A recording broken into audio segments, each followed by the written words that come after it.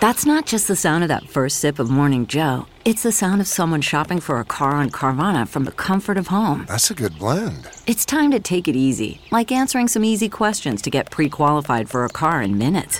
Talk about starting the morning right. Just like customizing your terms so your car fits your budget. Visit Carvana.com or download the app to experience car shopping the way it should be. Convenient, comfortable. The future is a hefty responsibility and not one that we take lightly. But then taking things lightly has never been what Hefty is about. That's why we've created the Hefty Renew program that turns hard-to-recycle plastics into valuable resources like park benches and building materials. To participate, simply fill up an orange Hefty Renew bag with accepted items, tie it up, and drop it in with your regular recycling. That's it. It's that easy. It's time to rethink recycling with Renew. Particular valued resources may vary by geography. More info available at heftyrenew.com.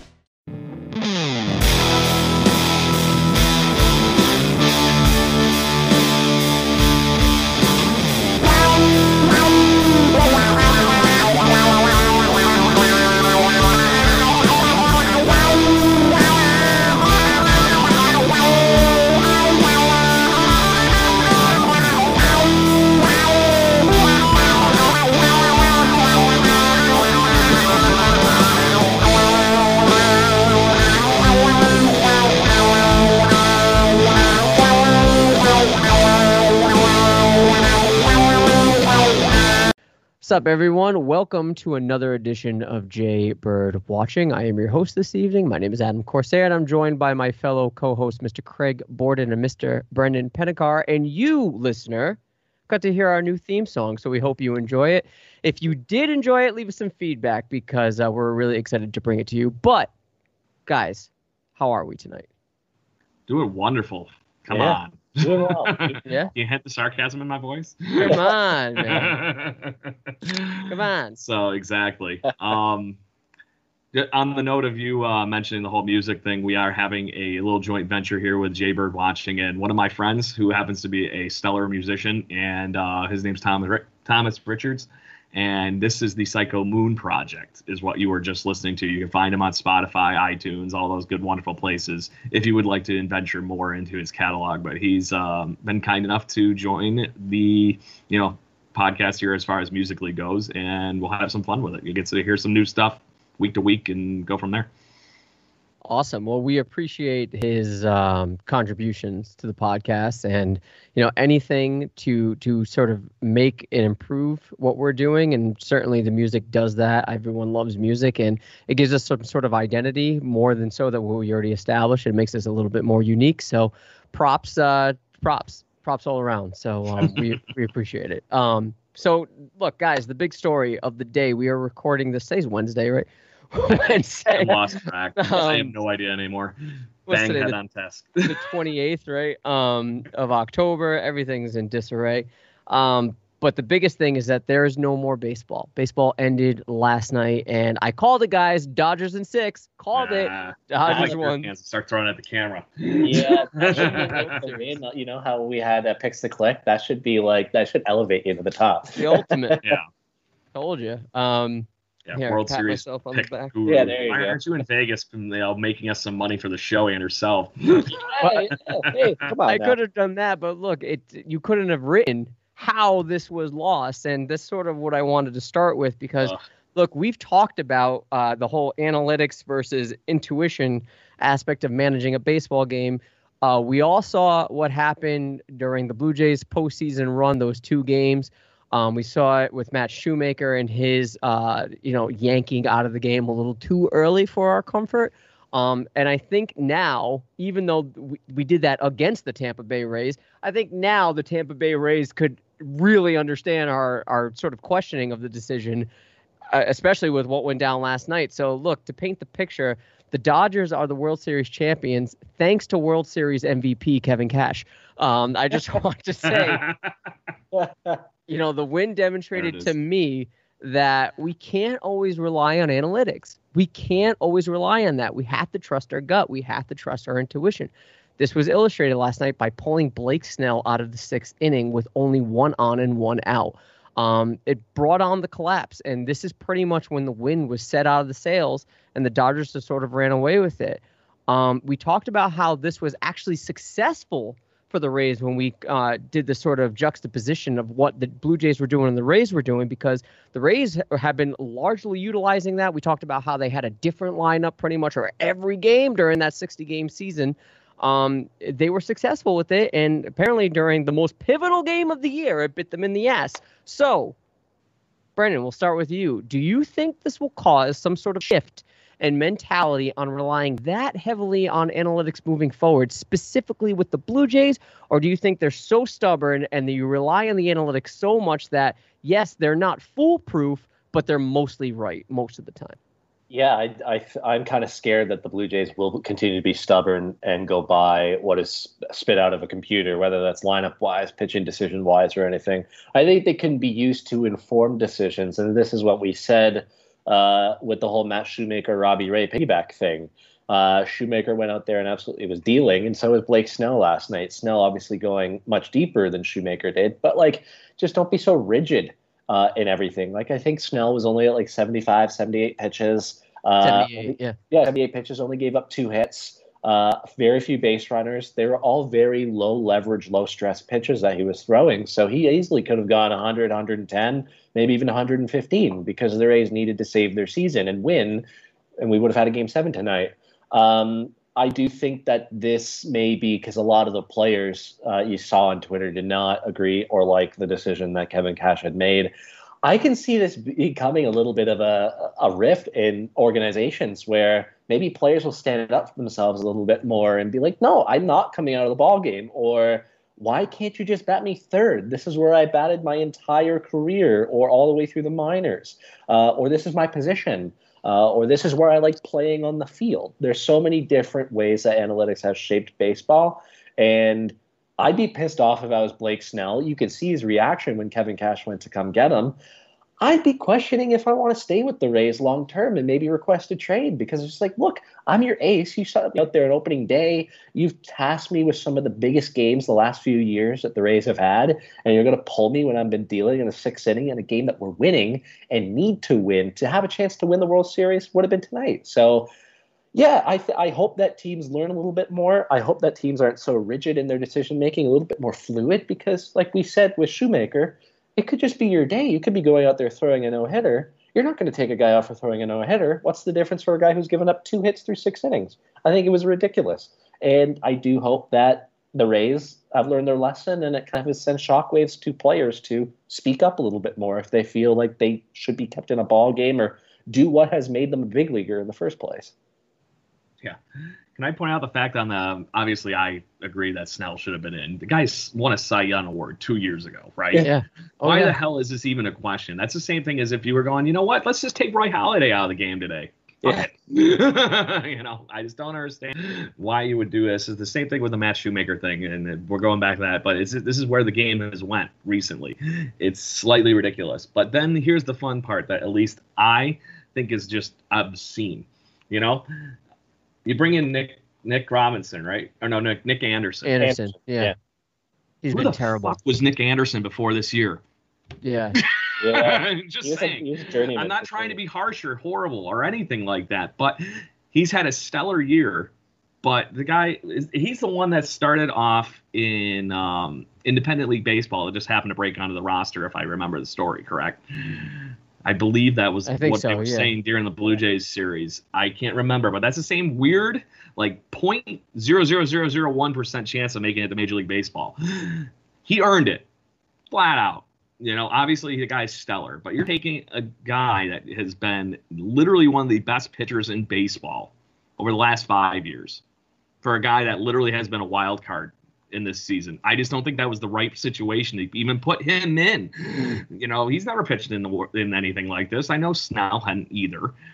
But in all reality, in high leverage out situations, you got to think that Snell had more of those innings, at least in Major League Baseball. So if you're looking at numbers, how did that number not come up? I get it, to the point that, okay, they thought that Nick Anderson was the right guy to have out in that situation. But having Blake Snell pulled out of any game with only 78 pitches, and at that point hadn't really had any stress on him in that game. It was slightly ridiculous to watch him come out of that game. Yeah. And then the hamster fell off the wheel and died and was buried 6 feet under very, very shortly after that. Oh, yeah. And, it's not like this guy was having, I'm talking about Anderson. He wasn't really having that great of a postseason. This wasn't someone that was like lighting up the radar gun. Maybe against the Jays, he pitched 2 games there, but and you could say New York, but I'm looking at the ALCS against Houston. He had an 8.31 ERA, and against the Dodgers, albeit just he pitched 3 games, a 9 ERA, a 9.00 ERA. It's not that great, and I understand that when an algorithm tells you, hey, most of the time with the third time through the lineup, Blake Snell sort of gives up or the hitters catch on to him. I don't know. This is a do or die game. As proven last night, you lose this game, you're out. And it's not just any game. You can swallow the fact if it was a wild card game with the Blue Jays. Like, okay, even though it was still game 1 in that situation we're talking about Shoemaker. The Blue Jays lose a pivotal game 2 and get eliminated. You're thinking like we were. We're just happy to be here or whatever. Like we got slaughtered game 2. It was just fun to watch. But this is the World Series. This is the World fucking Series. You might not get back there. There's a good chance that you might not get back there because, hello, there are other teams around you that are also getting better. And not just that. I know we're going to get into the revenue loss with the MLB, but you got to believe that Tampa Bay is one of those teams that lost a good chunk of revenue from all those fans that don't show up the ballpark anyway. But, there are teams that are going to be in prime position whether to succeed or not based on revenue alone. And I can't imagine that the Tampa Bay Rays, despite going to the World Series, are going to be one of those teams that can financially thrive as a result of the pandemic. So that being said, going back to Blake Snell, you keep your ace in. You keep arguably the best pitcher in baseball today, even outside of the World Series. You keep him in. And if you don't, maybe this is just me being rash. Maybe this is a recency bias kind of thing. And I understand he's not making the decision alone. This is not just a pure Kevin Cass decision, but that's almost a fireable offense, I think. 2 hits. Yeah. 9 strikeouts. What was on paper telling you that was a problem? Yeah.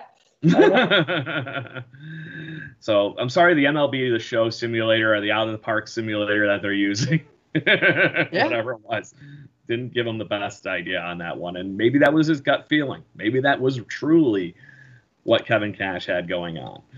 Because, guys, I don't know what's going on with that office, but they have done every right move that they've ever had to make in the last probably 3 years. Yeah. So I don't think he's going to get fired over it, but it's definitely going to be scrutinized a lot. And they're going to probably be leaning on him like, look, you've been crushing it on one avenue here. You need to figure out the next piece of how we can get over that hurdle, because that hurdle right now might have been leave Blake Snell in this ball game. But like I said, you remember with Charlie Montoyo, we were in all agreement here that this wasn't a Montoyo decision. Are we sure this was a pure Cash decision? Because if it wasn't, then it's not necessarily a fireable defense. He's just following orders. I think he has more control over that system than Charlie Montoyo has over the Blue Jays. I agree. Yes. I think so too. I would think at least he has board control of this. Yes. He's in the boardroom. He's the one that goes, yeah, I don't care what the fuck you all said. I'm doing this.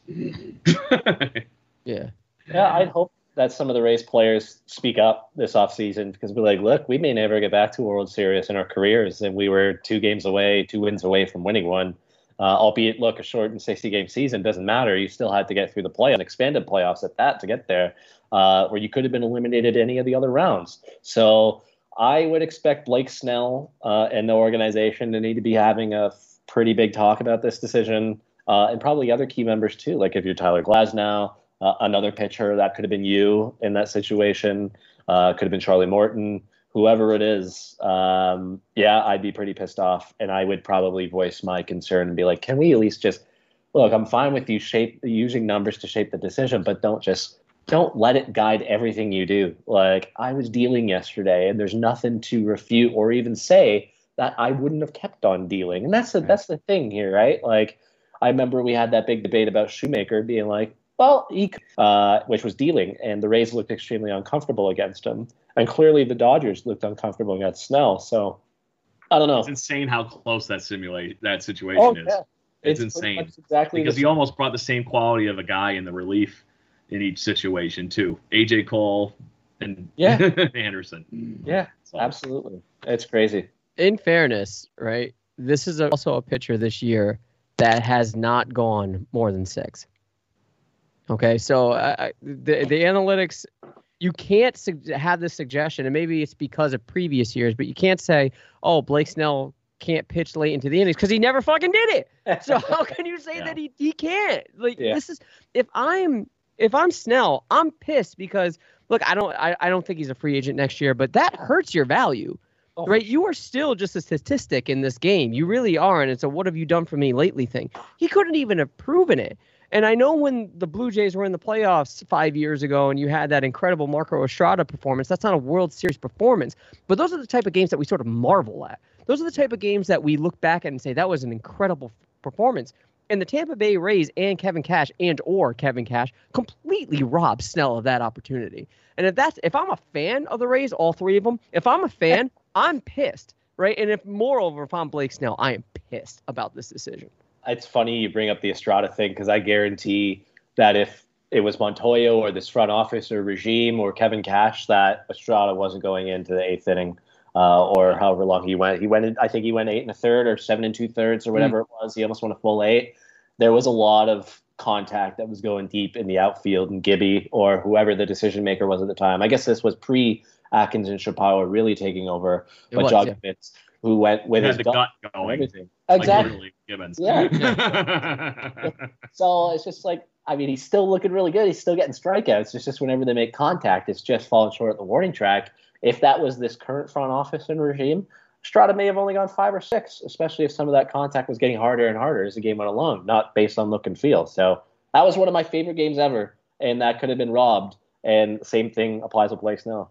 Think of how scary that would have been in that year with that bullpen we had if you took Marco Estrada out. Oh, I know. That's rough. You're really leaning on a bunch of guys that we had in that 1-2 out guys. Yeah. You weren't expecting LaTroy Hawkins to come out of the bullpen and throw 2 innings. I'm sorry. And he was the guy we added. Yeah. Yeah. So he was the vet. It was a little rough in there. That season started off with Miguel Castro and Roberto Osuna just going, hey, you know what? I can close. Yeah. Basically. Putting it in perspective, that bullpen would have been in shambles if you were leaning on it like that direction. So big difference on that point between now and then, because our bullpen actually was pretty solid this year. It's true. In general. Not so much at the end, but yeah. I feel you. Yeah, and look, I'm not trying to be the old man screaming at clouds here and be like, well, back in my day, this was only 5 years ago. But, we look at that performance, and remember, Estrada came in onto the Blue Jays as a trade for Adam Lind, and he was just this bullpen piece from the Brewers, and we were thinking, this guy's terrible. Yeah, what are we doing here? Yeah, what is this kind of trade? Because Adam Lind was sort of hit or miss, but we saw the potential that he never actually achieved. But the fact that he was able to rise in the ranks and put on that kind of performance, right, with the changeup and whatnot, it was incredible. And you can bet your ass I know he re-signed with the Blue Jays. What was it, a 2-year deal in 2016? Yep, he ended up re-signing with the Blue Jays again, but he probably wouldn't have gotten that kind of a contract, even though it was team friendly relatively, if he didn't have that performance. Oh, definitely. Right? So again, Snell, I don't believe is a free agent next year. And if he is, I apologize. I don't think he was, because there'd be some buzz if we were talking about it. I don't think he was, because knowing the Rays, they would have traded him away. Maybe this offseason. Yes, that's true. But you rob someone of that performance. You rob the moments of the game that makes it great, and you rob the opportunity for an extended World Series run, right? You rob the opportunity for a Game 7, and it makes me question the decision-making going forward as to, look, we can't rely on the analytics this heavily. I'm not saying they're not advantageous in some degree. They certainly are. They can be a suggestion, Brendan, as you were sort of alluding to. But at the end of the day, you got to trust your gut. And if you see someone dealing like Snell was, and much like Shoemaker was in Game 1, you got to stick to it. That's just my opinion. No doubt. Nobody follows all the black and white on the paper all day, every day. Just I'm saying. Yeah. Yeah. Doesn't matter what religious text, this, that, the actual directions on how to put something together. Do you guys read any of that shit? No. I look at the picture. That's Yeah, it. exactly. Oh, it's supposed to look like this. when Yeah, it's done. yeah. I don't So- read terms and services either. Yeah. So that's why you're gonna end up like having Apple own you or something. Yeah, pretty much. Yeah. Don't worry about it. So Blake Snell actually signed a giant contract with the Rays after he won the Cy Young Award. 5 years, $50 million. So There you go. Okay. he is now going into his third year with Yeah. the 2021 with that contract. And to say this is team friendly is kind of like insane. Yeah, well, it most That certainly doesn't is. quite push it. He this year, if it was full season, he would have had $7.6 million. By the end, he will be making 16. So it's very, very, very backloaded, which you know what's going to happen. He's going to do well this year, and then the Rays are going to flip him next offseason. They'll trade him. Oh, Yeah, they most certainly will. When he's too expensive. I could see the timeline on a Blake Snell trade being accelerated because if he goes and complains, he could build the case to be like, look, trade me when I'm cheap because the team that's acquiring me will give you more because I don't cost that much. Even at the full $16 million, that's a steal for a guy of his caliber. So he will be 30 at the end of his Crazy. current contract. Exactly. So he's right in the prime of his career. If he's pissed off enough and he goes and makes the case, be like, I'm not going to show up to spring training next year unless you trade me because I'm pissed off about this. I wouldn't be surprised if this accelerates his trade request or them trading him. I really would. It should. And, look, like I said, this is the first time the Rays got to the World Series since they had David Price and Eric Hinsky on the team. Like, Eric Hinsky was on like 5 teams in a row. No, I know. I'm just saying. That's saying that's only so much. There's no guarantee they're getting back, right? You're there. And you could have robbed him an opportunity. I keep harping on this of a moment that athletes live for and a worries. And obviously this isn't for the Rays to win it. They still would have had to go on to a Game 7. But still, you robbed him of that opportunity. It only excels his value as a player, but it also gives him confidence, not just in him as an individual, but in him in your franchise to do this again. You might not get there. And he took it away because of what a computer says. To me, that's just not right. There's something morally ambiguous about that I think needs to be figured out. Really, I do. Not to mention, I think the fact that Blake Snell is probably one of the most underrated pitchers in Major League Baseball. Yeah. And this could have been his Matt Bumgarner moment. Yeah. It really could have been. This is those are the kind of things that you get. And guys, how many players that we have loved over the years have never made it to an actual World Series? How many football players, how many hockey stars never make it to a Stanley Cup? There's no guarantee in any sport that you're going to ever make it this far, like you were saying, Adam, again. Yeah. So you got to leave it all out in the field. And I don't think they left the best that they could out on the field. I will say that both offenses kind of beat the living piss out of each other throughout this situation. Yeah. And I want to give you the moment I think the Rays lost it. And it's not even in that game. Oh. Manuel Margot steals home. Yeah. I think that lost the whole series for him. I really do. They had a chance to win that ball game and really run away with it. And by all of a sudden, hey, you know what? I'll take a risk. That was a stupid risk. You had a guy at the plate that could have scored you, and you should have just stayed at third. There was a better chance of him being drove in than trying to steal, even though he had a huge window for him to be able to run home. It was slightly ridiculous. I can't even imagine how he would have even been out on the. And I think it was a regular season game. He wasn't playing that next day. Right. Well, look, if I stand corrected when it comes to at least last night, and this is not to take anything away from what you just said, Craig, but the Dodgers didn't win that game. The Rays lost that game last night. So I should have said Rays losing 6. So there it is. So I guess I will tell you, if Mookie Betts doesn't put the cork on that and pop the champagne with that home run, I don't know. There was still enough going on. I think the Rays were lingering. Yeah. With that home run, it really drove it home for the Dodgers, I think. So. Well, look, it brings me, on the flip side, it brings me pleasure to see Mookie Betts win a World Series not in a Boston uniform and show Boston what could have been if they were smart enough. But they're going into a rebuild, and that doesn't seem to be ending anytime soon. But let's change topics. I actually have one other question. Yeah, go ahead. Yeah, go for it.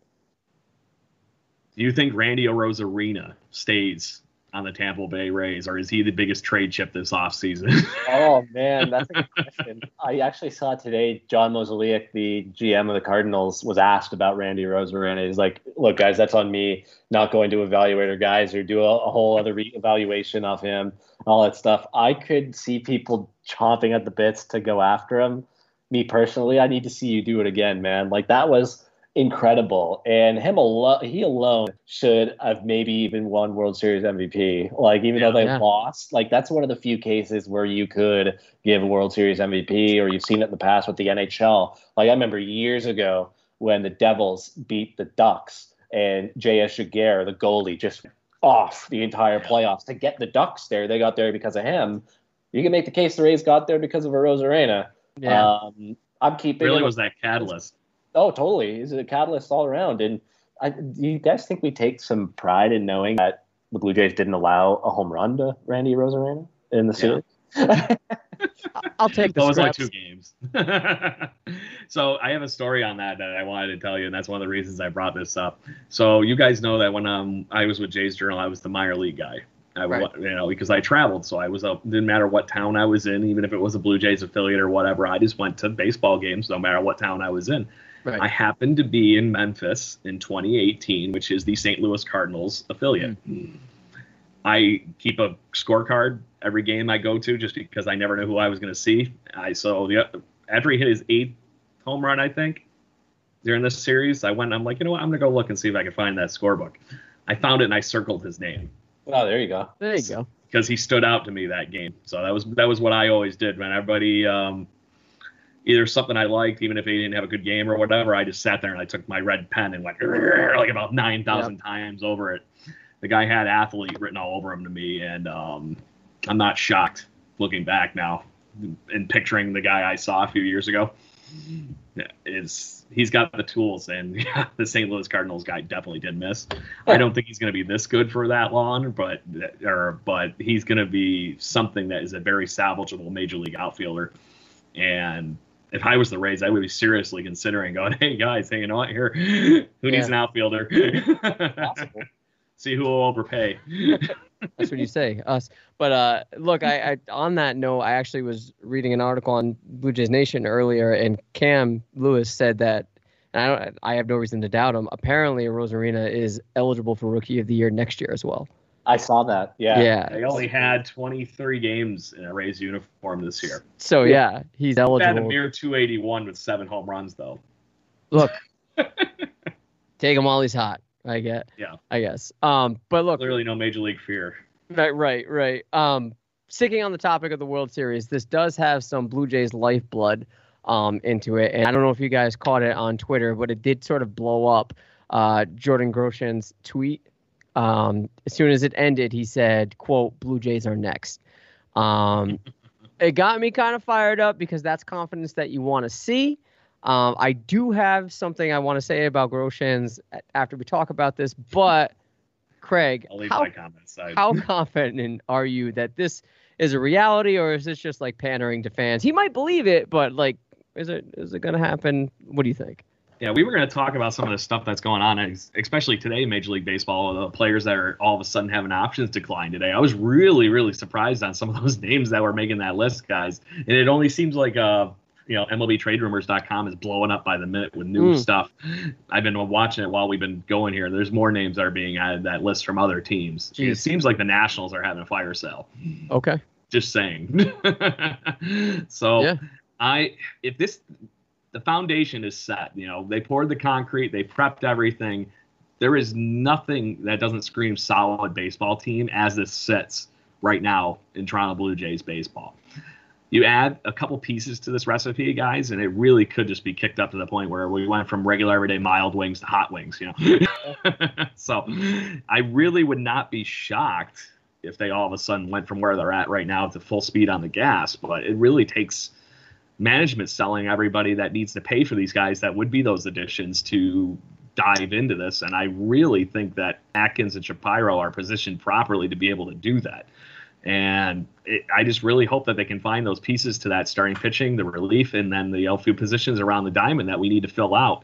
Because right now, I really do not see anything that is screaming talent. I would be okay with some of these minor league guys that we have coming through, not starting in Buffalo and being in their starting rotation, for example. I would like to see something go on with our outfield that would really solidify center. As much as I like Randall Grichuk, I just think you're only getting what we've been getting from Randall Grichuk, and that is a position we could improve in. And so, Blue Jays fans, don't accost me, all right? Like, don't get. I already got the heat, man. I don't want to get hit with a Randalls. He ain't it, man. He ain't it. So, but on the Groshans note, is he thinking he's that part of it? He's going to be a part of this team as soon as next season? With that comment would be my next question, because the Blue Jays more or less have made it sound like they're shopping around for a third baseman. As much as I'd like to see Groshans get a chance to just run with a job, we've seen that the Blue Jays don't just give out jobs lightly. They make everybody earn it. And that was even including our main trio of guys right now. A little birdie told me that the Jays are willing to shop Grosjean. I would not be surprised. So just keep that in mind. Yeah, For the Nolan Arenado trade. Hey, he was our main piece and our centerpiece for that show. Just saying. Hey, third base is probably the only hole I see right now, position player wise. I think you can be okay rolling in to 2021 with the outfield that ended this year. That's Grichuk, Teoscar, and Lourdes. You definitely need another guy, whether that's Michael Brantley, Adam Eaton, who was just cut by the Nationals, whoever it is. And then you definitely need a starter right behind Ryu. Like if you can go Ryu, Walker, Pearson as your top three, and then you fill it in with a whole bunch of different options that you have for next year, I think you're looking pretty good. And then obviously they'll pick up a few bullpen pieces along the way towards the end, whether it's on waivers like they did with Anthony Bass, or maybe they go the Japan route, because Japan and Korea, they played baseball too. Mm-hmm. There's a lot of talent. They played full season. Yeah, they did. Absolutely. This season anyway. So they did, and that could be another market where they look into going again. But on the Groshans thing, look, I do think that they will be aggressive in shopping some of their upper talent, because look, you have Austin Martin, who I don't think they know where he's going to play yet, but he played a lot of third base at Vanderbilt. He did play a lot in the outfield too. I do think that Aroldis Martinez, who's further down, it could be a third baseman. Miguel Geraldo, that's a pretty stacked little collection of guys down there, to the point where Grosjean's value as a prospect may not be as high as it is right now. And I know he didn't play at all this past year, but just based on his last full season, how he was looking in Rochester at the alternate player camp and all that stuff, if he and one of our catchers is the two centerpieces of a deal, and whether that's Kirk or Moreno or Jansen or whoever it is, you can get a very, very good piece for that, whether that's the start of a Lindor package or whether that's German Marquez from the Rockies. I do think that there is a strong possibility that Groshans won't be in this organization next year. I do. I think he's just the biggest economical piece we have on the table right now that you mentioned, we have the depth to make do with after that. But I would really be shocked to see if we weren't getting a third baseman in return, would be my catch. Because the other thing is, I know that you touched on the Austin Martin thing. I really would be shocked if he's not a center fielder. I agree with that. I do. I think that's where he's going to end up, from what I've seen from him. Just that they need the depth in the outfield. And if you got a guy that's already going to play over there, yeah, it'd be great if he knows third base too. But move him up there and see what happens. And it wouldn't have shocked me, guys, that Lourdes Gurriel Jr. ends up being a center fielder in the next 2 years. He's got the arm. He's got the arm. Yes, he does. Nominated for a Gold Glove. Exactly, and that's the kind of stuff that he adapted to left field like he was, a fish that jumping into water for the first time, right? It was like, no problems. I can do this all day. And I think that next challenge would be to take over center, because he actually has the speed, the range. Some of those routes that he took to the ball guys were not the most great, but he, his athleticism does carry insanely well in the outfield. And I think a lot of that's the footwork that he learned playing shortstop, and obviously the freaking rifle that he has for an arm. So I would not be shocked. I almost feel like we're wasting his arm in left field, but you did see the benefits of having his arm in left field. Speaking of a cannon for an arm, it wouldn't surprise me. I know we're harping on third base, and I think that's a priority for the Blue Jays, because I think ideally they like to keep everything else the same, not to disrupt a lot of things. But Bo Bichette has been on record that for the right player, and if it gives them an opportunity to win, he'll shift. And he too has a pretty good arm, and that's putting it lightly. That's not giving him enough credit at all. No. So if his arm definitely carries. Right, and you get a substantial or above average shortstop that will add some stability and offensive production to this lineup without sacrificing that much defense, because I feel Bo Bichette is an extremely underrated defender, even though he bobbled a few balls in the postseason. Whatever, I'm willing to excuse that because the Jays weren't winning that anyway. You put him at third base. I don't see that to be that hard of a transition for him. And if it makes them better, sure. But I do think primarily they're searching for the third baseman, so they don't necessarily have to disrupt that. But if it means there's someone on the table to play shortstop, why not? My biggest problem is I do not want to see Kevin Biggio play third base anymore. And No. it has nothing to do with him. I just don't think it's the right fit. I think having him at third base makes him worry too much about his defense, where he is actually one of the best hitters on this team, at least as far as plate overall, everything goes in that package. There is not much more you can ask for from Kevin Biggio at the plate. So if you get him comfortable, I honestly would wonder if he would be a guy, if you moved Lourdes to center, that he could take over in left field and still have enough of an arm to take over for that. But until something weird like that happens, he's second base all day to me. I don't even care. I'm not shopping that position at all. He's going to be the Blue Jays' second baseman. And honestly, it infuriated me every day we saw him in the lineup at third base, because regardless of what the hell Travis Shaw was doing offensively, he was still a better third baseman than anybody we had on the roster. Yeah. That was what was pissing me off. I don't care what your freaking computer said. You're going to win. You're going to save runs by having him in defense playing third base. It's because of the VR trade. That's pretty much the only reason why it happened. And again, given his antics at the end of the postseason, I don't think that's going to be an issue anymore. Anyway, I don't think it will be either. Don't know why. Well, look, circling back to the original topic here, am I confident that they're going to hit a postseason run? I'm not. A World Series run next year. I'm not. And that doesn't say anything about the talent that could be. I just think that to really let this talent simmer for a full 162, hopefully, it's going to take a season to make those adjustments and to make those final tweaks. And I think we're looking at a 2022 hard push. Now, again, if something falls into the lap of the Blue Jays that they can take advantage of, it wouldn't surprise me if they do try to be aggressive and make that push, as we talked about, for the World Series. And hey, look, I'm for it. Let's go. But as things stand today, I can't imagine that this roster is World Series ready. Brendan, do you agree? Yeah, I don't. There's still a few pieces for sure. I mean, the bullpen we saw, you can gather a whole bunch of guys and you can have a really damn good one, or put a lot of your kids in there and develop them that way. A lot of the offensive pieces are pretty set and in place. Again, like we said, third base, or if you're acquiring a shortstop or a second baseman to fill that hole and you move some guys around and then you make the pieces fit, then they're set offensively too. I do think the rotation needs a little bit of work, definitely needs to be rejigged. I would be shocked if Chase Anderson is back with his team. He's owed $9.5 million, and based on some of the cuts we've seen today, and we'll talk about it in a bit, I think Chase Anderson's as good as gone.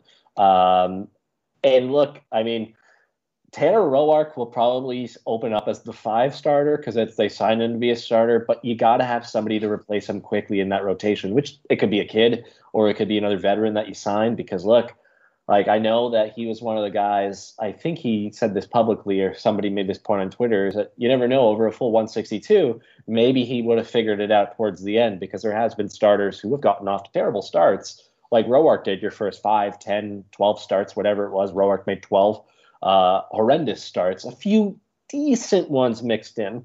So I do think he opens up, but you have to have a guy behind Ryu, because Pearson isn't quite ready to be that 1-2 with Hyun-Jin Ryu right now. And if it's me, like, I'm sure we'll get into this in future episodes as free agency opens and everything. My top priority right now isn't to Trevor Bauer, it's Taijuan Walker. I just think he fits perfectly with this core. He's 28. I don't think it'll be that expensive. And he could be had on a 4-year deal. I've noticed he's been I know he's probably doing this just to pander to fans or just get people excited, but a lot of people I've seen Taijuan Walker like tweets saying, come back to Toronto. I think there's some interest there. I do think he wants to explore that a little bit more. And I hope the Blue Jays do. I'd be pissed if they just let him go out the door and didn't even make a legitimate attempt to bring him back. That'd Yeah, be insulting, I think. Yeah, there's a difference between Trevor Bauer trolling different fan groups. Yeah. Oh, got a ticket to Boston. What do you think, Blue Jays? I don't know if He's they doing that like on me. purpose. Yeah, He's there's gonna a end up difference. doing his podcast in a park or Right. Oh yeah, somewhere. yeah. There's a difference between all that and for me, Walker is sort of under the radar doing this. You have to look for it in order to notice it, which is good. So it's kind of incognito. Doesn't actually, well, maybe now that we're talking about it, it does, but it doesn't necessarily, heighten the expectations or the excitement for Blue Jays fans or their anticipation. But at the same time, if those that are paying attention, much like yourself, Brendan, it's something to keep in mind. It's certainly little breadcrumbs that may lead to something. But look, you touched on it. Let's roll right into it. The free agents that are available, much moreover, the ones that were actually released by various clubs. I want to stick to the Nationals for a second. The decline of the options of Adam Eaton, as you mentioned, Brendan, Anibal Sanchez, Eric Thames, hello, former Blue Jay, and Howie Kendrick. Also, the Rangers, shout out to Richard Burfs, declined the option of Corey Kluber. Are any of these players of any interest to you, like both, temporarily or long term? I know Eric Thames, cool. He's jacked. He's got the look, but he's not really that great. Brendan, anybody stand out to you, or you think these are just names and they've been declined for a reason? My first thought was instantly Corey Kluber for sure. Right. Yeah. Connection, but as you guys, low, right? Yeah, it is extremely buy low potential. I was going back and forth with my friend on this, and I know that the Jaybird Watching account was tagged in there, so you guys may have seen it, but he's barely pitched the last 2 years.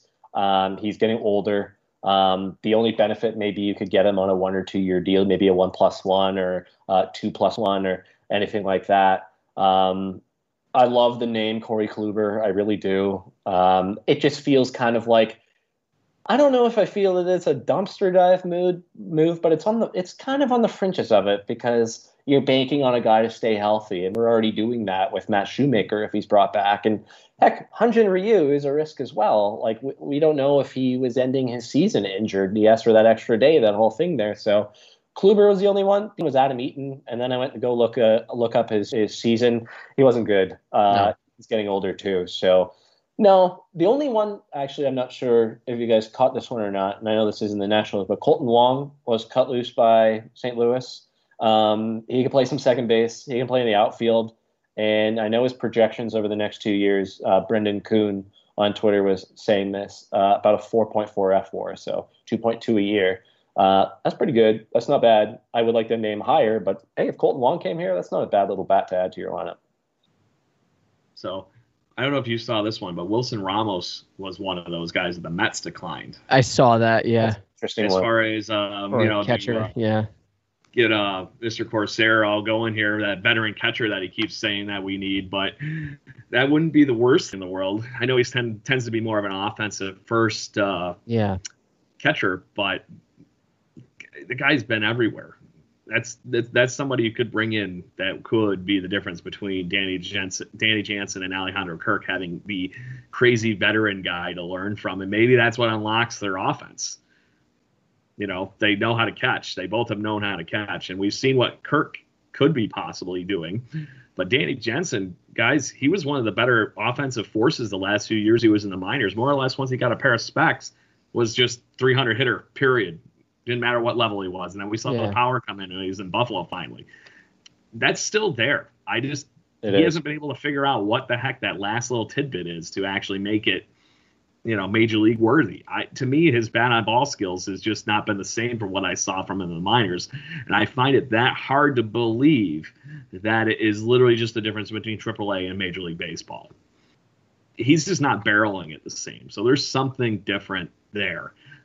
Once I saw him when he was playing here in Buffalo, that I just saw him hitting dead nuts right on the screws on a curveball or whatever it might be. He's knocking 2 inches in the front of him, and it's just not the same stuff.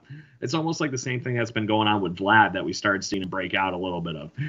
That little bit of him just getting under the ball, the elevated is just not there. Maybe somebody like Wilson Ramos that has been a major league offensive force until more or less his most recent contract is that last piece that maybe is the thing. And then you get a good guy that if you do make that playoff World Series run that Jordan Groshans is coming from. And those are the difference. Veterans win ball games, and usually it's because they know how to get over the hurdle. We have a team of young guys. it would really push the demographic and average age, like probably up a couple 2 years by grabbing somebody like Ramos or even Chirinos. He was also released by the Mets too. So that's 2 catchers on the market that weren't going to be there to begin with, that are probably in the buy low state of their career, but there still could be something in the tank that they might even run away with a starting job. You really don't know what you're going to get from either of those 2 guys right now. And one other one, Mike Leake. Ooh. Did you guys see that he was released by the Diamondbacks as well? Didn't, but that'd be interesting to fill out the back end of the rotation for sure. Yeah, and that's kind of what I was wondering. I would almost rather dump the 2 guys that you had mentioned in Roark and Anderson. And I would think that the tenure of somebody like Mike Leake is better than having those other 2 guys that we had mentioned. And I still think Leake has something in the tank, even regardless of the name and all that kind of good stuff. He's got a leak. I think his bucket's still full. Just saying. Yeah. But I thought that was kind of interesting. I was surprised that a team like the Diamondbacks was releasing guys like that when they're going to be clearly scraping for innings probably this year. So it was a pay thing, clearly. But in all reality, I'm fine with that. If they want to not pay somebody like Mike Leake and we can, scrounge him up to our side of the dinner table here, we'll call it a day. Speaking on Ramos real quick, if the Blue Jays do sign a player like that, I think it's advantageous for all the reasons that you just said, Craig. But I do think that spells, and I think this was going to happen anyway, but this more solidifies it.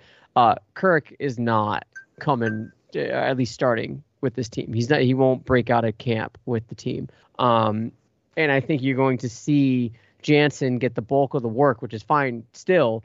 And maybe it's, every 5th game or 5th day, you'll see someone like Ramos take the behind the plate just to spell Jansen out a little bit. I think that would work to the benefit, just to see what you have. And obviously, if the project isn't working out, you sign him for cheap, it doesn't work out, then you can explore your minor league depth and maybe at that point bring up Kirk, depending on where he's at and how he's going in his development. But I don't hate it. The thing about Kluber, Brendan, as you were mentioning, it's not. I think the name clout really gravitates towards that. Yeah. It's something attractive about it. But to me, that's sort of just another kind of Matt Latos-y kind of move. It's just, I don't see that improving the team at all. And that doesn't, for me, even add stability. It's just the aspect of that name being so compelling that we're thinking, so it's Josh Johnson to you is what I'm hearing. Yes. That's actually a pretty good comp where you think Josh Johnson, damn, he was an ace for the Marlins. Yes. Yeah, that's really good, actually. I agree for sure on that one. It's not that I wouldn't like him on the team if it was a cheap deal. And again, it depending on where he's at in the rotation or the pen, but if it's a cheap signing, I don't care. Fine. If it works out. Or if it's an invite to spring training, fine. I don't care. Whatever. But in terms of any of these guys that tickle my fancy, not really. If anything, just for, I don't know, just for fun, I'd say Eric Thames, even though he's not that good anymore. I just really like him as a person. I just want to see somebody that can go top shelf tanks in the Rogers Center. The dude, it just is so jacked. He's alpha as fuck.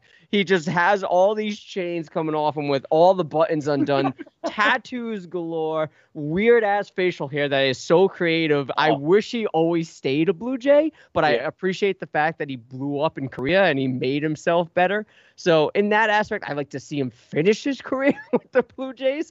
But otherwise, if we didn't have Rowdy Tellez and Vladdy, it's redundant. The same at bats. I'm one of the best players you could bring in right now for that. Yeah, dynamic. I do too. That's the same thing as a Justin Smoke kind of like. It's even almost the same age as when we originally grabbed Justin Smoke.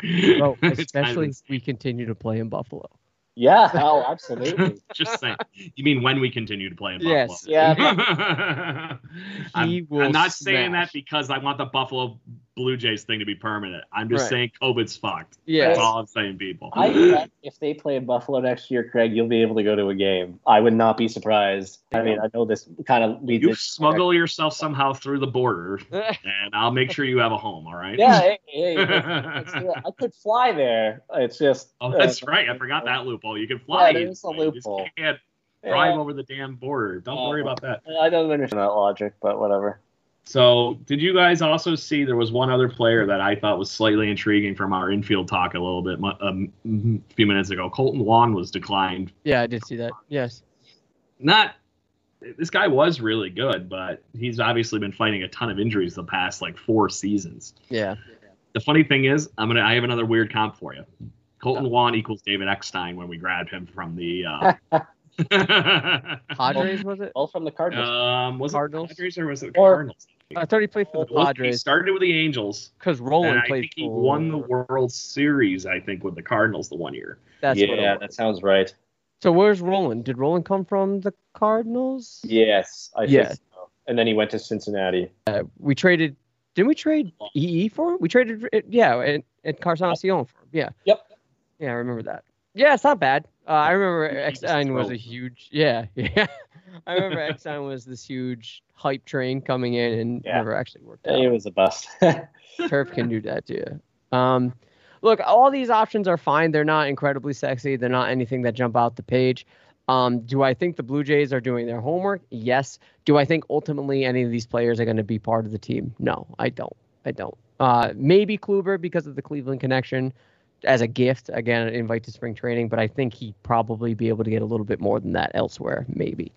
I think Colton Wong had played third base, though. That's the only reason I brought that up. Yeah. And to me, that would be a complete desperation move and a buy low, obviously. But the guy batted 285 a year ago.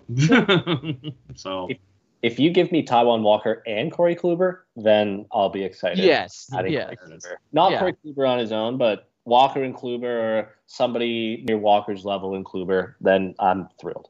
Yeah, Walker's the priority. All right, let's final topic. Oh, before we get into the final topic, I just jumped out at me while we were talking about the infield. Have you guys seen that Vladdy is working out hard? Like he is putting in work. Yeah. So, that's great news. That is fantastic news. He's not taking this offseason off. You didn't see it? I did not see it. I'm going to look his it up. Instagram. Yeah. All over his Instagram. Yeah. Okay. It's like every day or every few days. Yes. Well, I just hope that the biggest thing that you could get out of that is that he's in a rhythm. And I really think that was what was starting to click for him at the end of the season. You know, he was able to tune off the noise from all the bullshit around in the media about how telling him he needs to get his shit together and become the guy he was in minor league baseball. And you guys all, I don't know what it was, but it did to me. The difference between his last 2 weeks and this season was night and day compared to the rest of his season. And I wouldn't even have to look at the numbers. I was watching his at bats. Yeah. He looked like a different guy at the plate. And I really think there's something big coming for Vlad's future here. It might not be right off the bat. I think he's going to be one of those slow starter guys every season. Mm-hmm. I really do. I just don't see the cold weather thing helping him at all. Right. But he could come into spring training hot, and that would be it. So if he's carrying this kind of work ethic through his off season, it's amazing what a routine will do for somebody. And as all of you know, the only thing that COVID has done to everybody at a minimum is fucked up the routine. Yes. So at a minimum, put down some money. If you got $50 laying around, put down money on Vlad as MVP. If he's going to work out, he finished the season hot. And I mean, hey, I think we agree. We said this on an episode right at the end of the year. He did look slimmer as the year went along. It looks like he got he dropped a little bit of weight. And look, again, we talked about this. I don't think that's too much of a coincidence with his better at bats as the season went along, better shape, ready to go.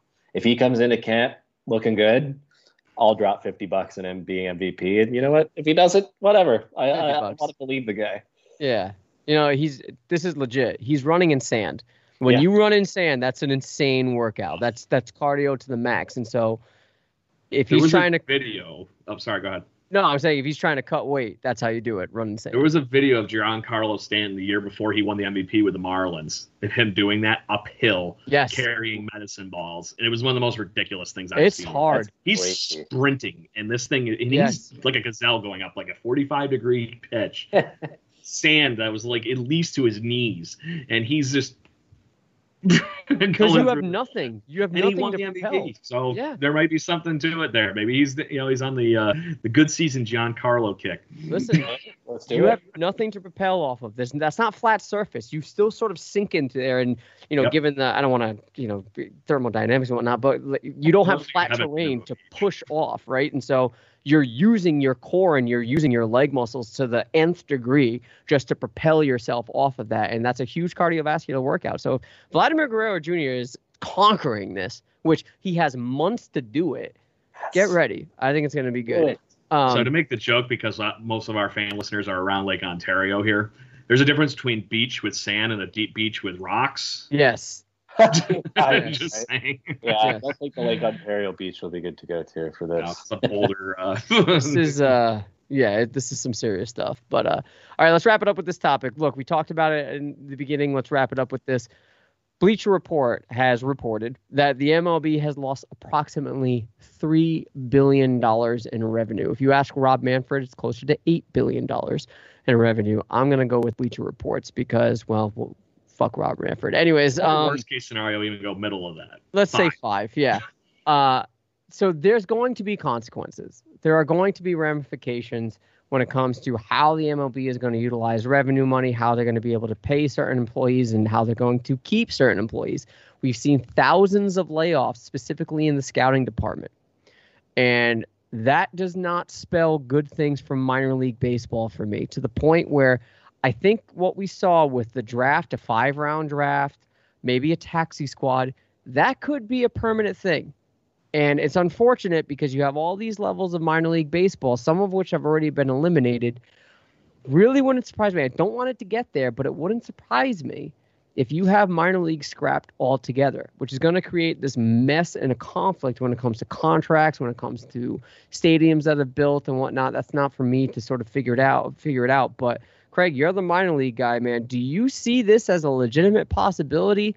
To think that there's not going to be at least AAA baseball is kind of weird, or are we heading towards something like the MLB, like the NFL, that when you're drafted, you're on the squad, and you're going to see that kind of these kids younger and younger getting drafted, or they're going to start later in college, much like the NFL players, much like the NBA players when they're drafted, in order to have that experience to be ready for the MLB. What do you say? Yeah, I think a lot of it's going to change just because of the fact that kids aren't fully interested in baseball, and that's full on the Major League Baseball Commissioner's office's fault. You don't market baseball. I'm sorry. There's a real reason that kids aren't interested in baseball, and it's not because of the game. It's how you fucking market it, period. Yeah. I don't care what the hell they say. And all this fact that, the reason football, basketball, and all these people are doing a better job of bringing in young viewers is because they've actually adapted to the fact that, guess what? Locking up all your content and everything might be bad, or maybe you should actually, market your players in a way that is fun and fashionable and, becomes popular. Yeah. It's completely ridiculous to the fact that, and honestly, I think that's why they think they can get away with doing this. They don't think there's going to be as many people playing baseball. So that 0.1% or whatever already that go to the major leagues, they're already going, well, those people are going to make it anyway. Let's just freaking take all these other, right. If this is all baseball. Here's the fact. Just get rid of this and then keep the players that you knew were going to make it anyways. But the problem is baseball in the States and in Canada, too, is the difference between some of these towns actually having something fun to do outside the house. Right. The fact that the Appalachian League, where the Bluefield Blue Jays play, and I've told you guys many times on this show, that is one of the best minor league ballparks I ever been just because of the feel in that ballpark. That town, no more baseball. And that is a whole league that is based on the fact that that's what's going to get kids interested, because there's no teams in West Virginia. There's no teams actually in Virginia. Yeah. You're talking about the whole middle of the goddamn country where nobody sees anything but minor league baseball being at risk. Right. The fact that you're going to be doing something like this is freaking ridiculous. There's got to be a way for everybody to go out and do something. And I'm sorry, we are living in a pandemic world, but there is going to be some point, a year, whatever the heck it ends up taking, to the fact that something is going to go back to the normal where we can go to freaking concerts and sporting events again. It's not going to be, or what's the worst case scenario? That we actually start broadcasting more of these seasons and things like that? I really just don't understand why, everybody likes minor league baseball in these towns. If they can't go, they would find a way to watch it, the people that like doing it. Right. Or make it fun. Have contests just like you would if you were in the ballpark.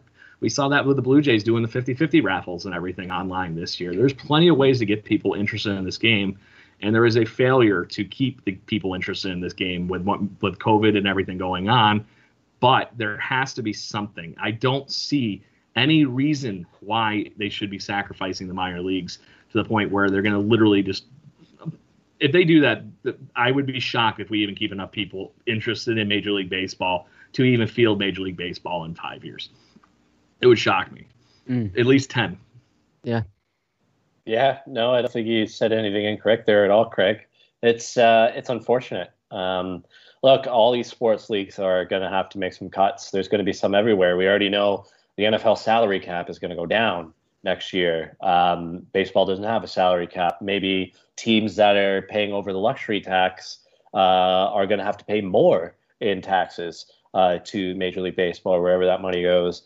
I think some of the names that were cut loose today are a result of what teams know is coming in terms of reductions and forecasts for 2021. Like, Craig, you're right in saying that there will be a time when we can pack a stadium again, and there will be a time when we can pack a concert venue again. I'm hoping that we can start going to events in 2021, even if it's not full capacity, 30%, 20% capacity. Something's to better than start nothing. from back. Exactly. Some money's better than nothing. Weather the storm a little bit longer. These guys that own these teams are billionaires. Like, Jerry Jones can cover the loss of Major League Baseball's revenue on his own with his net worth. There are enough rich old folks like that can weather the storm with these teams and keep baseball going and keep minor league baseball going. And I agree. If some of these small towns in the middle of nowhere lose it, no matter where it is, like, what the hell else are you going to do in town? Like, there's nothing. It brings people there. It is a source of revenue for the towns. It helps with their economy. So, not to mention pride. Yeah, pride, absolutely. It'd be like, we saw Chris Bryant go from wherever in the Cubs organization through to Iowa up to the Cubs. It's like, yeah, we saw him in the middle of nowhere, and now he's playing in big city Chicago. So it would suck. There's going to be some more consequences as a result of this loss. I think we'll see that over the coming days. I think it started with some of the names we saw cut loose today. Colton Wong is probably somebody who wouldn't be cut loose under normal circumstances. And some other guys. So it sucks. It's going to have to happen, and there will be something that needs to change, but it may only be for another year or so. And then maybe in 2022, we can go back to sporting events with sold out crowds. That would be the hope. I think when it comes to Rob Manfred, and this is the point I was trying to drive in, is that he's looking at the leagues around him that are sort of gaining popularity or ones that have maintained popularity. I'm, of course, talking about the NBA and the NFL. The MLB is sort of sliding behind, where these two leagues are accelerating, especially the NFL, despite itself. Yeah. That's the fun part. Yes, despite itself. But let's be honest here. It's because of fantasy football that it's excelling. It's 100%. Really? Sports gambling? Yeah. More sport? Weird, right?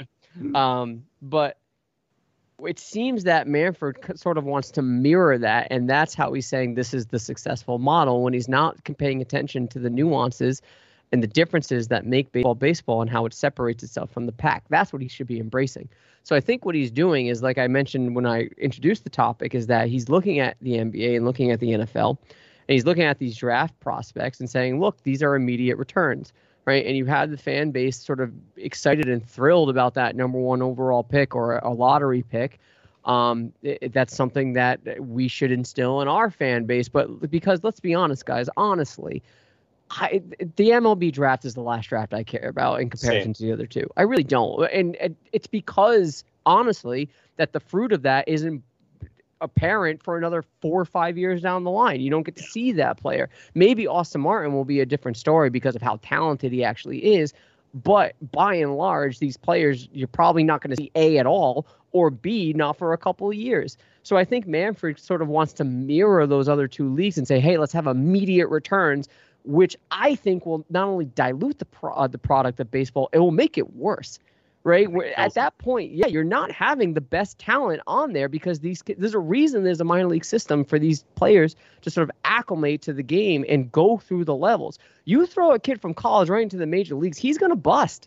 You're going to have a roster full of busts that you could have had potential, and you're never going to see it because he never was groomed properly, and maybe groom's the wrong word, but prospect. At least built up, right? Yeah, he hasn't been in the system. And that's what separates baseball. You have to sort of embrace that. And so on that line, Craig, I agree with you that the products that you have now, the Major League Baseball players that you have now, that's what you should be embracing, right? And again, Trevor Bauer, we'd like to talk about as this polarizing figure because, yeah, he may still be, but definitely was MAGA. And we have these concerns about how he treats women specifically online. But in terms of how he's suggested to Manfred or how to make this game more compelling to kids as to like have the players mic'd, bring out the personalities. I'm full on board with that 100%. That's what you got to be fixated on.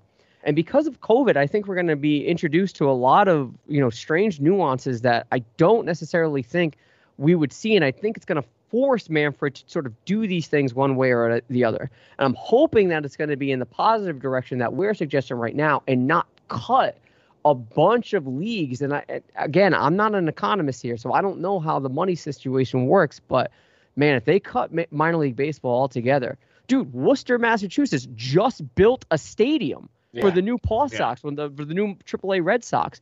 That might not be anything. And Worcester was relying on that for people to come and check out their city. Without that, no offense, Worcester, your city's a shithole, right? And so I can say that. I'm a New Englander. I can say that. And they're relying on that revenue of tourists coming in. You don't have that. You have this brand new stadium that your tax dollars have built for nothing. Yeah. Not to mention the fact that every Blue Jays ballpark for their minor league system is new within the last 7 or 8 years. I think the Fisher Cats one is the oldest one at this part outside of Bluefield. Every other one has been either built recently or upgraded completely. Dunedin being the example of the most recent, the complete overhaul, almost to the point where it was gutted. So I agree with you 100%. And I think the biggest problem on this whole thing is if they are looking at the economics of this whole thing, this is the most short-sighted bullshit I've ever seen in baseball. It is purely to continue having Manfred line the pockets of all the owners of Major League Baseball. You do this, it will be the end of the kind of talent level we are completely used to seeing at the Major League level. And undermining is not even the best way of saying it. It's completely like pushing baseball into a fucking locker, throwing it in a grenade and letting it go. It is just suicide if you take away the minor league baseball. COVID, yes, I get that that's a problem, obviously. But if this was just a move right now and they were making this right now just to keep going, I think they have to play minor league baseball this season right now with no fans. I really just don't see how any other way around it. And they're going to have to find a way to help finance it and help the teams finance it, because it is just, like I said, the talent level in baseball. You're going to see guys they'll make 7 errors in a game all of a sudden at the major league level just because they didn't go through the minor leagues. They really learn how to do it.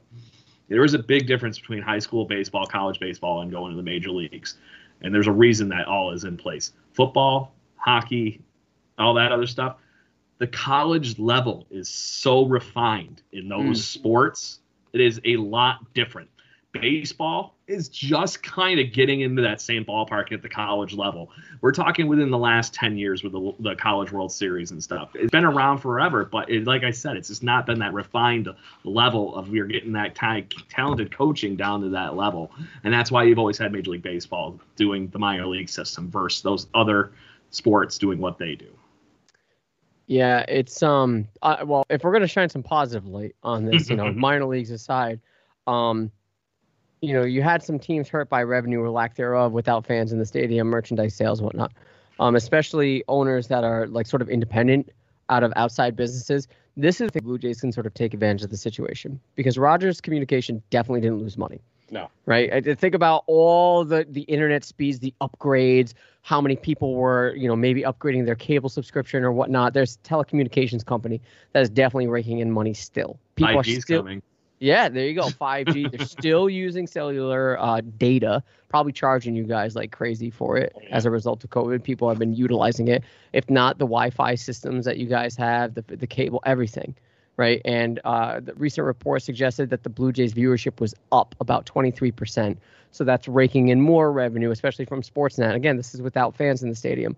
I'm not saying that they made money. They might not have because, again, attendance was definitely lacking and something that the Blue Jays rely on. But they probably didn't lose money, and if they did, there are dividends elsewhere that they can sort of supplement that in.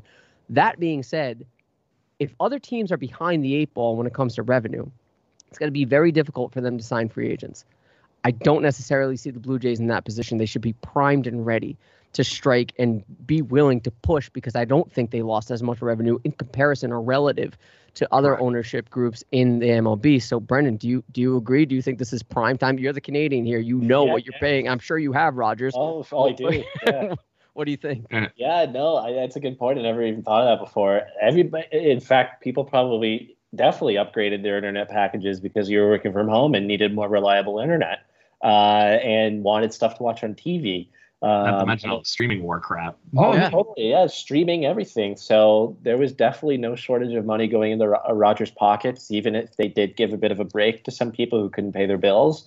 But yeah, I never thought of that, and I actually agree with it for sure. Like, they're a company that is essential and is government backed as well. I'm pretty sure that's why there's such a monopoly. Oh yeah. It's Rogers and Bell have a monopoly over people's internet and cellular devices here, because I'm pretty sure the government has their hands in there too. So I do think that that's Spectrum and Time Warner here in the States, just Verizon basically. So there's like 3 companies still.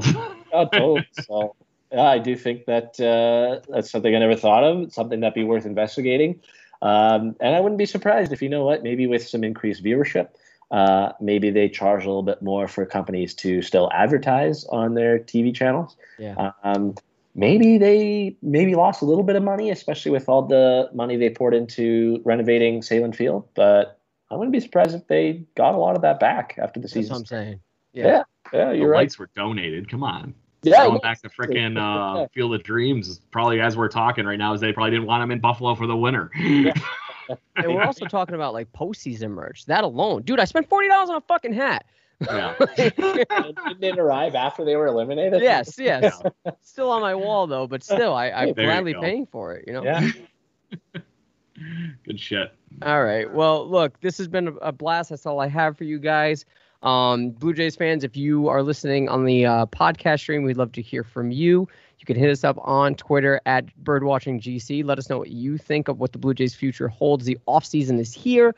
I wouldn't expect anything in the immediate term, but this is where things start cooking, specifically in December. I don't know what they're going to do about the winter meetings, too. That might be up in the air in terms of, the COVID protocols and whatnot. Maybe they'll bubble it. Maybe they'd be It's going to be the world's biggest Zoom meeting. Or if they were smart, just clicking on the screen and shit. That'd be awesome. But then you have to worry about hackers. But look, if they were smart, they would do it in Disney and quarantine and bubble it like the NBA did just for the winter meetings. I think that would be smart. But regardless, that aside, we appreciate you listening, whether you're watching us on the Twitter feed. Again, if you are, we do this podcast live on video on Twitter. You can find us again at BirdwatchingGC. If you're not, we're on all your favorite podcatchers. We're on Apple Podcasts, Google Podcasts, Spotify, Deezer, Stitcher, wherever you get your podcast fix from, that's where we are. And again, if you're listening to us on Apple Podcasts, we'd appreciate it if you can take the time to give us 5 stars and a quick review. Helps us out a lot. Helps keep us engaged with you. Tell us what we're doing right, what we're doing wrong, how we can improve the product XYZ, or if you're Canadian, XYZ. We appreciate it. But guys, I want to wrap this up like we always do with what's up? Thank you very much to the 122 listeners that actually listened to us live this evening. So apparently baseball is not dead yet for the year. At least on Jaybird Watching, we're good to go still. Coming shows, guys, we're going to eventually get into the MLB, not the Blue Jays year in review stuff here in the short term, along with some other fun things that we have planned and cooked up for you. So just to give you that tease that we're not going away. We're here for you every week. Yeah, we're here. And look, even with Blue Jays' lack of viewership, we're not seeing them play. Day after the World Series, we still have a lot of topics that pertain to the Blue Jays. It doesn't end. So I'm sure the hot stove will be cooking all off season.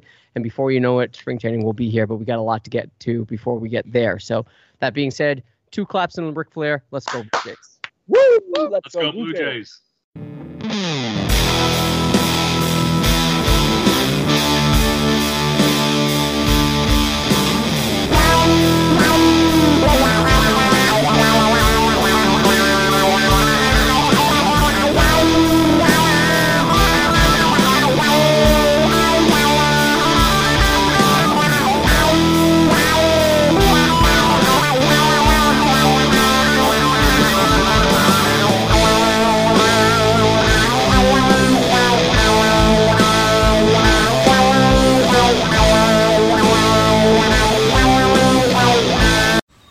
Man, that sunset is gorgeous. Grill, patio, sunset. Hard to get better than that. Unless you're browsing Carvana's inventory while you soak it all in.